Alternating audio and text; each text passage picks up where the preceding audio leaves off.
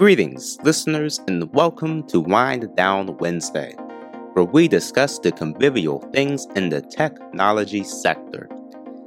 Today's episode, we will discuss Ghostrunner. At the time of writing, it's the 7th, however, it is quite likely that I've played through the whole game this episode releases.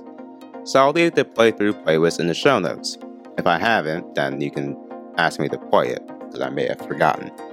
Now, as far as gameplay goes, this is probably one of the most difficult and versatile games I've played.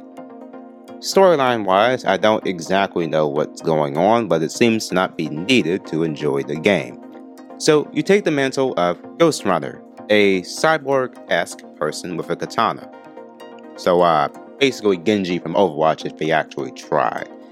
At the current point in time, you're saving the city from destruction. So, your basic plotline.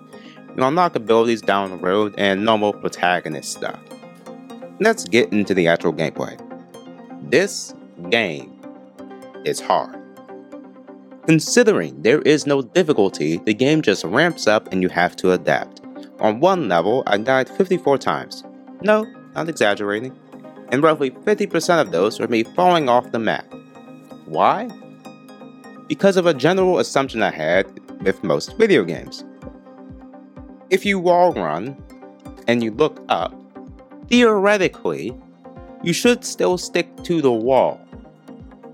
But apparently that was not the case.